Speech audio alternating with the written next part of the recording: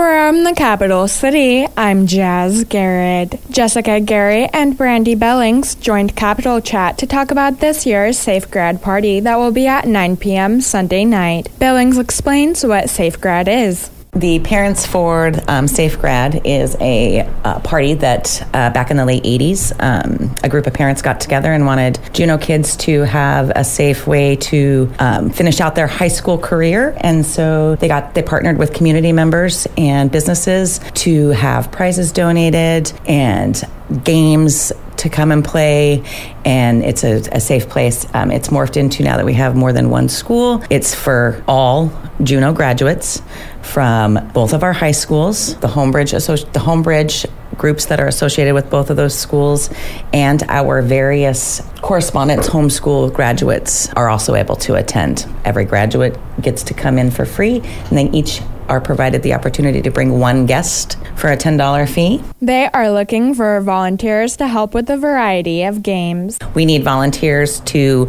run games, help us chaperone, walk around, make sure that the kids are having fun, make sure that we're shuffling them to the various different items that we've got going on. We've got cornhole, we've got Connect 4, life-size Jenga, disc golf, life-size Twister. We have cash grab boxes where you stand inside an inflatable box and grab as much money as you can. Juneau Safe Grad Alaska. So they should just be able to look that up within Facebook and like and follow us. Billings shares the goal of Safe Grad. The big goal is to keep our kids from partying, keep them away from drugs and alcohol. As everyone's aware, there has been some tragedies in past years after graduations, and it's really something that we all, as parents and a community, don't want to see somebody just starting out their adulthood and ending it so tragically. So I know we'll have the Taylor White Foundation car out front just to serve as a reminder for all the students that after the party, they should go home and go to bed. She adds graduates should stay until the end of the party for a chance to win grand prizes donated by local businesses. There's also over 200 door prizes. The party is held at the University of Alaska Southeast's Rec Center, and students can check in with the high school to sign up for transport. Major improvements to the Juneau International Airport parking lots will take place during the summer of 2023. Work will affect all 4 lots, long-term, short-term, rental car, and employee, and will begin this May. Improvements include work on curbs, repaving, lighting and draining, as well as the implementation of a new payment system. The long-term lot will be temporarily relocated for the duration of construction, and short-term taxi staging and rental car parking will be relocated for shorter periods at various times during construction. Go to KINYradio.com for more information. Governor Mike Dunleavy signed Senate Bill 48 into law during the Alaska Sustainable Energy Conference. Senate Bill 48, which Governor Dunleavy introduced earlier this year, gives the state of Alaska authority to develop carbon management projects on state lands and sell carbon offset credits, and to lease state lands for carbon management purposes. The law will generate new revenue for the state, enable more active forest management, and ensure continued public access and use of state lands. With the governor's signature, the law takes effect immediately. Coming up next on News of the North, a federal grand jury in Alaska returned an indictment charging an Anchorage man with possession of fentanyl, heroin, methamphetamine, and multiple firearms. And the Chamber of Commerce came onto Action Line. Coming up next with Jordan Lewis. Welcome back to News of the North. I'm Jordan Lewis.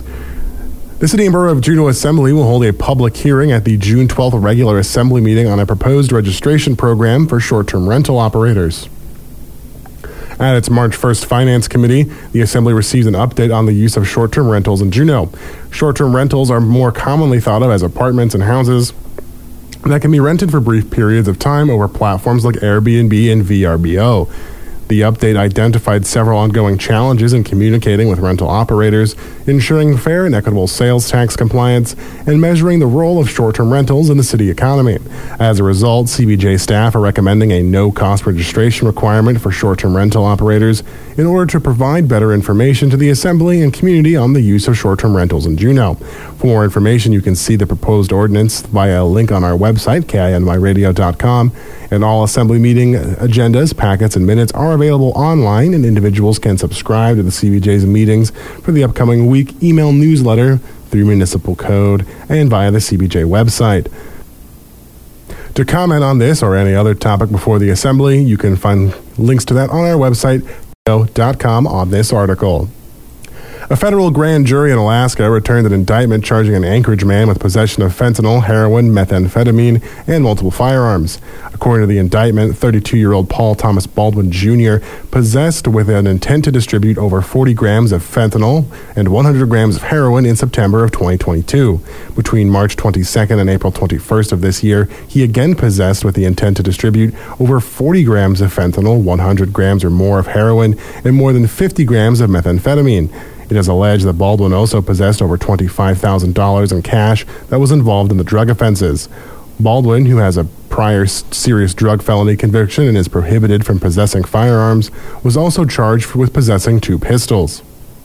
The defendant is scheduled for his court appearance today before United States Magistrate Kyle F. Reardon of the United States District Court of Alaska. If convicted based on his prior conviction for a serious drug felony, he faces a mandatory minimum of 15 years in prison. A federal district court judge will determine any sentence after considering the U.S. sentencing guidelines and other statutory factors. U.S. Attorney Aslane Tucker of the District of Alaska made the announcement. And Maggie McMillan, the executive director for Chamber of Commerce, as well as Craig Dahl, who oversees the government affairs for the Chamber, joined Action Line. Dahl talks about Mining Month.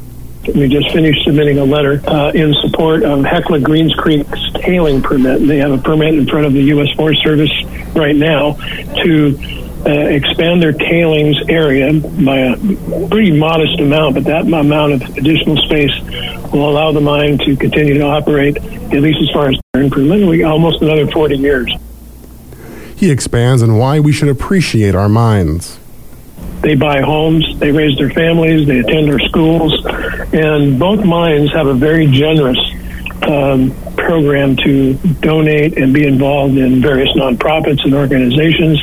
And we are very lucky to have these both mines going there. So looking at Mining Month, people should step back and appreciate the impact that these 2 mines have on Juneau. It's pretty impressive.